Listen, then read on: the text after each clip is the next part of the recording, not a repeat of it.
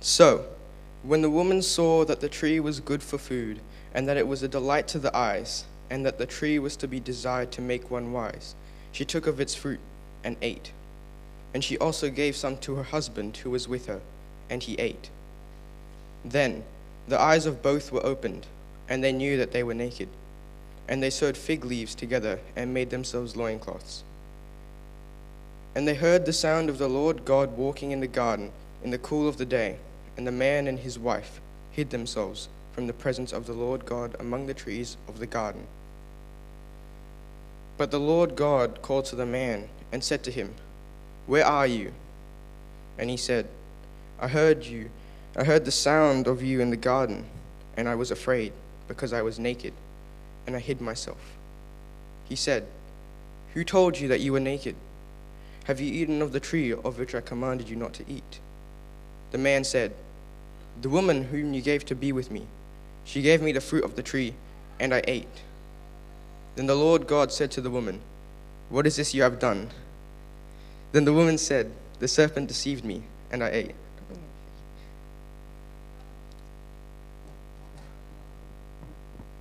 Right, thanks for that, Josh. So, in that Bible reading, you might realise that there is a problem. Something's now broken down between us and God. We're going to look at Hebrews chapter 4, starting at verse 14, and we're going to read about this wonderful solution, this way that our Father has solved our great problem. So, Hebrews 4, starting at verse 14, that's on page 1205. It says, "Since then we have a great high priest who has passed through the heavens, Jesus, the Son of God. Let us hold fast our confession. For we do not have a high priest who is unable to sympathize with our weaknesses, but one who in every respect has been tempted as we are, yet without sin. Let us then, with confidence, draw near to the throne of grace, that we may receive mercy and find grace to help in time of need. For every high priest chosen from among men is appointed to act on behalf of men in relation to God, to offer gifts and sacrifices for sins. He can deal gently with the ignorant and wayward, since he himself is beset with weakness. Because of this, he is obliged to offer sacrifice for his own sins, just as he does for those of the people. And no one takes this honour for himself, but only when called by God, just as Aaron was. So Christ also did not exalt himself to be made a high priest, but was appointed by him who said to him, 'You are my son, today I have begotten you.' As he says also in another place, 'You are a priest forever in the order of Melchizedek.' In the days of his flesh, Jesus offered up prayers and supplications with loud cries and tears to him who was able to save him from death, and he was heard because of his reverence. Although he was a son, he learned obedience through what he suffered, and being made perfect, he became the source of eternal salvation to all who obey him, being designated by God a high priest after the order of Melchizedek."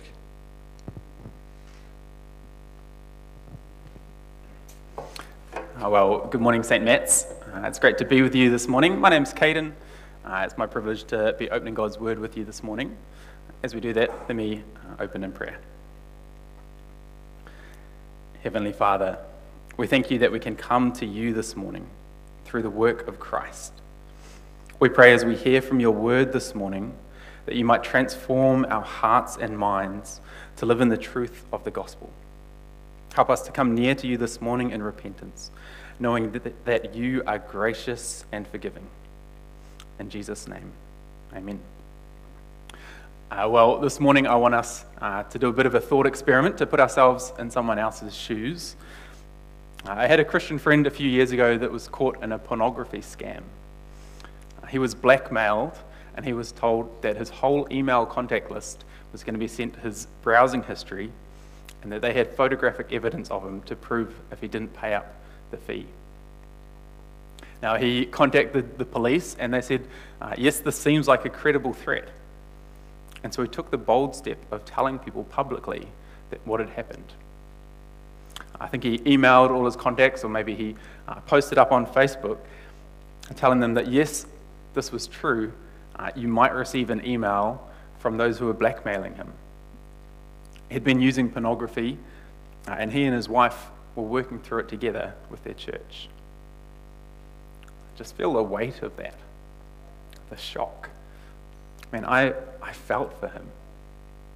Maybe that's not your personal struggle, but just imagine the threat of something so intimate and personal being sent to your close friends, your parents, your work colleagues, and anyone else you'd ever sent an email to. Just thinking about that situation makes me wince, feeling the pain of being made to make something like that public. That level of vulnerability makes me so uncomfortable. But I don't think it's just an issue with the publicity of it. Just the mere expression of it. The acknowledgement of sin is uncomfortable.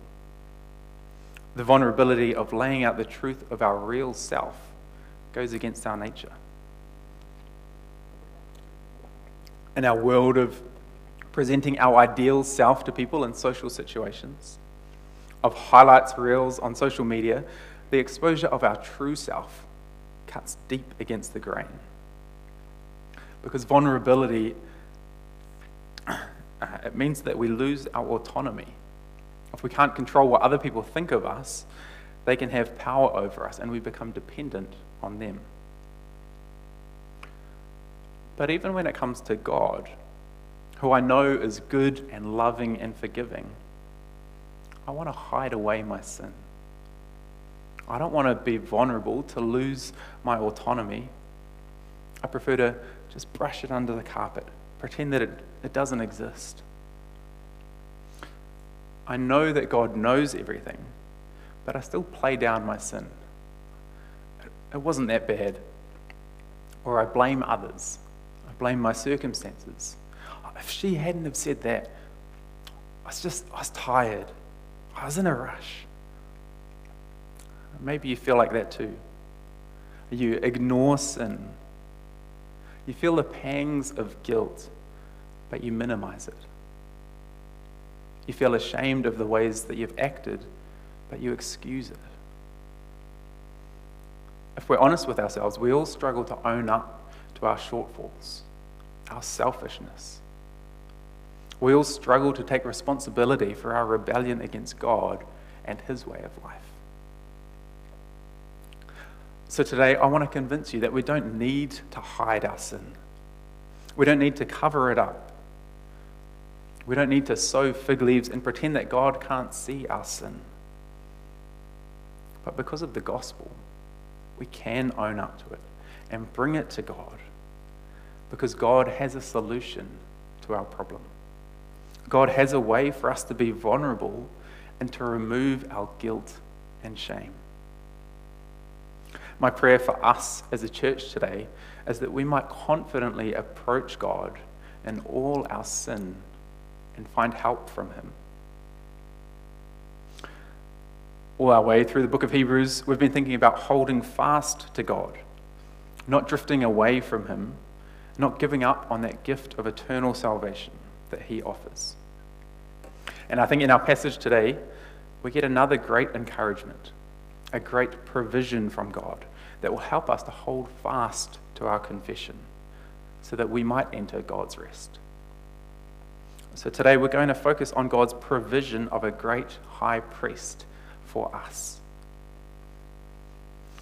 As we walk through the passage, we're going to think about our high priest under three headings: the sympathetic priest, the appointed priest, and the obedient priest. Sympathetic, appointed, and obedient priest. And just a heads up, that last point will be a little bit shorter before we draw it all together. So firstly, Jesus, the sympathetic priest.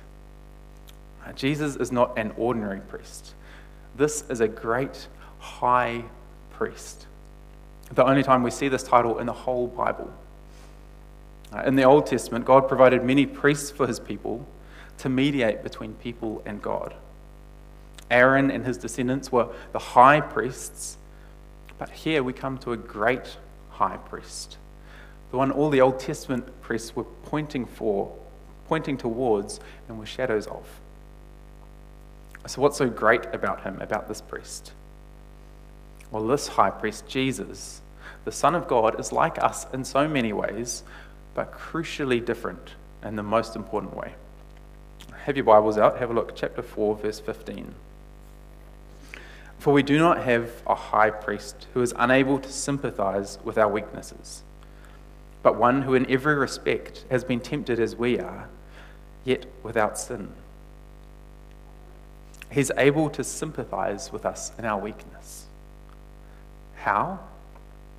Well, during his life on earth, Jesus was tempted just like we are. He was a man, a real living human being who had needs just like us. He felt hungry, tired, lonely. But the key and essential difference is he didn't sin. He never rebelled against God, not in his actions, not in his words, not in his thoughts or his desires. I don't know about you, but I find this hard to grasp. Sin is so pervasive in our lives. It feels like a natural part of creation, part of our very being. It almost feels like to be human is to be sinful. Yet that's not the way God thinks about it. That's not the way that God created us to be. Because as the perfect and complete person, the one who we should all be like, Jesus, who shares fully in our humanity, resists sin. Maybe like I have at times, you think that it was easy for Jesus to not sin when tempted. He couldn't sin because he is God, so it must have been simple for him. But think about it for a moment. What's easier, to resist temptation or to give in? Picture temptation as an uphill walk along a ridgeline. Or maybe if you're a little bit crazy, you could think about it as an uphill run. It's hard work, right? As you keep going higher and higher, it gets harder and harder. Your legs start burning, your lungs start struggling for air. But there's always the option to turn off, to stop, or turn to the side and head downhill. And that's what it's like to give in to temptation. We stop the uphill battle and fall into sin. We do that constantly, don't we? But Jesus never gave in. He kept going on that uphill, persevering against temptation, against all opposition, right up to his death. That's certainly more than anything we have ever faced. And so he knows what it's like to face temptation. Perhaps not the exact same experience of life you've had, but he's resisted further than any of us. He didn't give in once, never spoke from selfishness, never acted out of envy, never desired harm for his enemies. At the point where we would give in or give up, he persevered and kept going. So he can sympathize with us. He knows our struggle, he knows how hard it is, and he can walk alongside us in our temptation. Like a good coach who's a veteran of the game himself, he can walk alongside us and coach us on as we seek to battle against temptation in our own lives. But a priest is far more than just a coach. Jesus is not just a personal trainer or a supporter on the sideline. A priest is the one who opens the way for us to approach God. Read verse 16 with me. Let us then with confidence draw near to the throne of grace, that we may receive mercy and find grace to help in time of need. Jesus' work for us as a priest is what allows us to draw near to God. We don't have to hide away in guilt and shame for what we've done. We don't need to minimize our sin. We don't need to pass the blame to others. We can come to God with confidence. Because of Jesus' priesthood, we can confidently approach God's throne. Not a throne of anger, not the throne of a disappointed parent whose standards we haven't met, but a throne of grace. The throne that seats the God who created the universe, the God who judges the hearts of all people, who knows every thought and intention. We can approach him despite our sin, despite our failing, and we are met with mercy and grace. Through Jesus, we find the help that we need in our weakness, in our temptation, in the midst of our sin.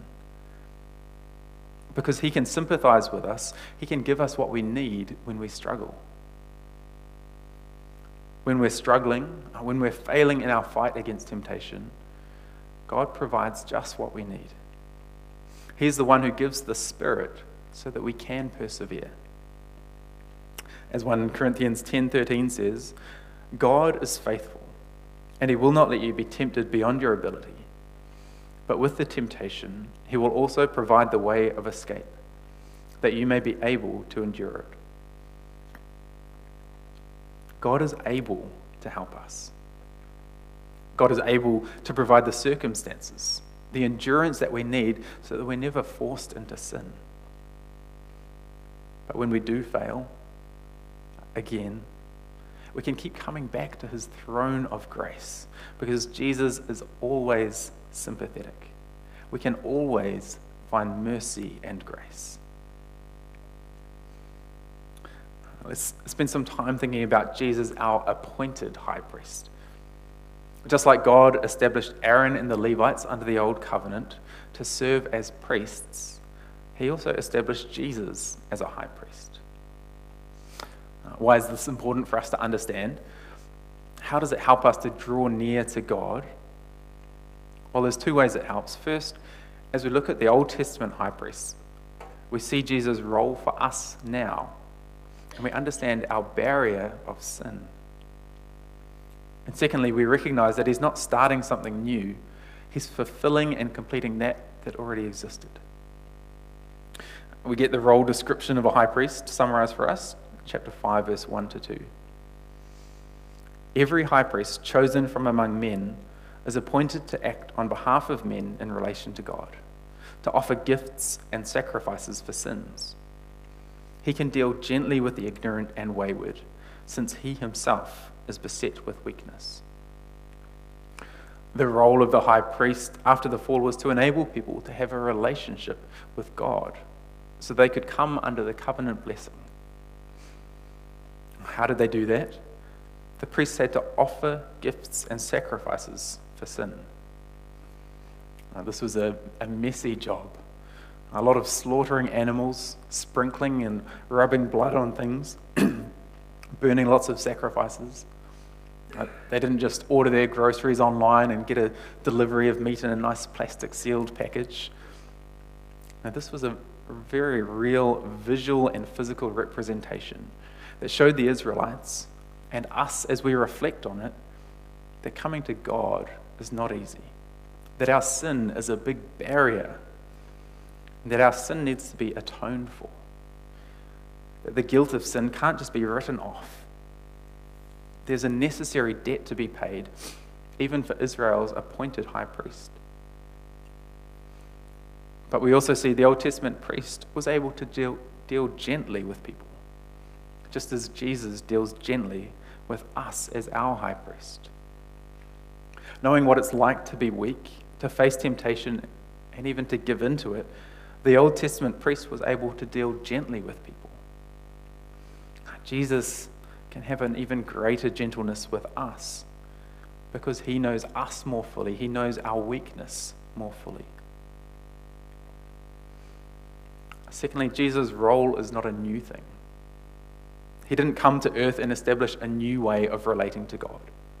He didn't set up a new religion. His appointment as a high priest is not a usurping of authority. No, God is a God of order, not chaos. He doesn't arbitrarily set things up and demolish them again. Instead, the priests were a good and helpful thing for God's people. They pointed people back to God. And therefore, Jesus is the fulfillment of what the Old Covenant priests were anticipating. He can more fully point people to God because he is a more complete high priest. He not only represents people to God, but God to people. Have a look from verse 5. So also, Christ did not exalt himself to be made a high priest, but was appointed by him who said to him, "You are my son. Today I have begotten you." As he says also in another place, "You are a priest forever, after the order of Melchizedek." Jesus is a true high priest. His work is the work of all high priests, to bring people to God. He was appointed by God as his son and as a rightful priest like Melchizedek. We'll get into the details of Melchizedek in a few weeks, but for now, just note he's not a Levite like the normal priests, but he is a legitimate and eternal priest. So we can trust Jesus' work on our behalf. His work of removing this barrier between us and God is sufficient. Unlike the Old Covenant priests, Jesus is able to reveal God to us. Jesus, as the Son of God, is fully man and fully God. He's not a go-between who might make mistakes. He doesn't make mistakes in representing us to God, and he doesn't make mistakes representing God to us. No, Jesus perfectly reveals God's nature to us. And so when we come to the throne of grace, we won't be surprised. We can come confidently because we know that God forgives us completely when we come with Christ as our high priest. So lastly, and a bit more briefly, I want us to think about Jesus as our obedient priest. Because Jesus was obedient for us, we can now live in obedience too. Have a read with me verse 8 and 9. Although he was a son, he learned obedience through what he suffered. And being made perfect, he became the source of eternal salvation to all who obey him. Jesus learned obedience not because he was rebellious beforehand, but learned it as he put his obedience into practice. As he went through suffering for us, he had opportunity to demonstrate his obedience. And his obedience stands in stark contrast to the rebellion of Israel that we read about in chapter 3 and 4, where their hearts were hard and they rebelled. Jesus suffered and was resolutely obedient. And as he demonstrated his obedience, he was made perfect. As he went through suffering, through death, obedient to the will of the Father, he completed the work of salvation for us. His perfection is his completion of his earthly work set for him, the means by which he becomes the source of eternal salvation. It's through his resurrection and ascension that we see his completed work of salvation. As we saw back in chapter 4:14, he passed through the heavens. He didn't just pass through the temple curtain to make a sacrifice and then come out again like the old covenant priests. He was raised up to an eternal position of priesthood to bring us permanently into God's presence. And it's because of this certainty, because of our assurance of forgiveness through Christ's work for us, that we are free to obey. Our obedience isn't our means to salvation, but it's what flows from our salvation as we truly grasp hold of Jesus' work for us. Let's put it all together then. We've seen that Jesus is our great high priest, who's sympathetic, appointed by God and obedient to him. How does knowing these things change the way we think about our sin and our approach to God? I hope that as we've seen Jesus today, as we've thought about his priestly ministry on our behalf, that you've seen his gentleness, that you've recognized you don't need to hide your sin from him, that you don't need to let your feelings of guilt and shame keep you from coming to God. Instead, those feelings of guilt and shame should bring us to God. They should remind us of our need for him and his mercy and grace to help in times of need. What would it look like for us as a church if we were convinced of this? Convinced that Jesus is a merciful high priest who enables us to come to the throne of grace. Well, I think it should give us great freedom. Freedom to confess. We should be liberated from guilt and shame, liberated from fear and the desire to hide from God, and ready to confidently approach him through Jesus' work for us. We will find freedom to come through our high priest and acknowledge our sin in our lives. That deep and hidden sin. The ongoing sin we keep denying the effects of. To ask forgiveness for it and for God's help to overcome it.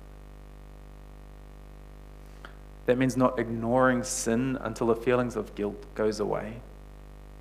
When we wrong someone, that instead of just avoiding them and avoiding God until those feelings of guilt have gone down enough, that we come back to him. No, instead that we would come to God and ask forgiveness and ask for his grace to work in our hearts.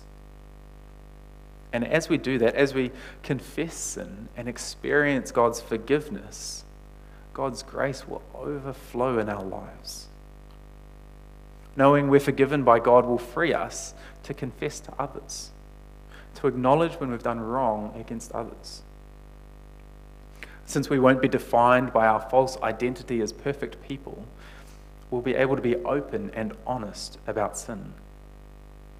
We'll be able to go to those that we've offended and work through our disagreements, rather than having resentment and bitterness build up in us and in them. And experiencing God's forgiveness of us, we'll be more able to forgive those who wrong us. We'll be a community that doesn't hold grudges against one another, that doesn't use guilt and shame to manipulate one another. When someone lets us down in a relationship, which they will, we'll be able to let go of our hurt and seek the good of those around us instead of looking out for just our own selves.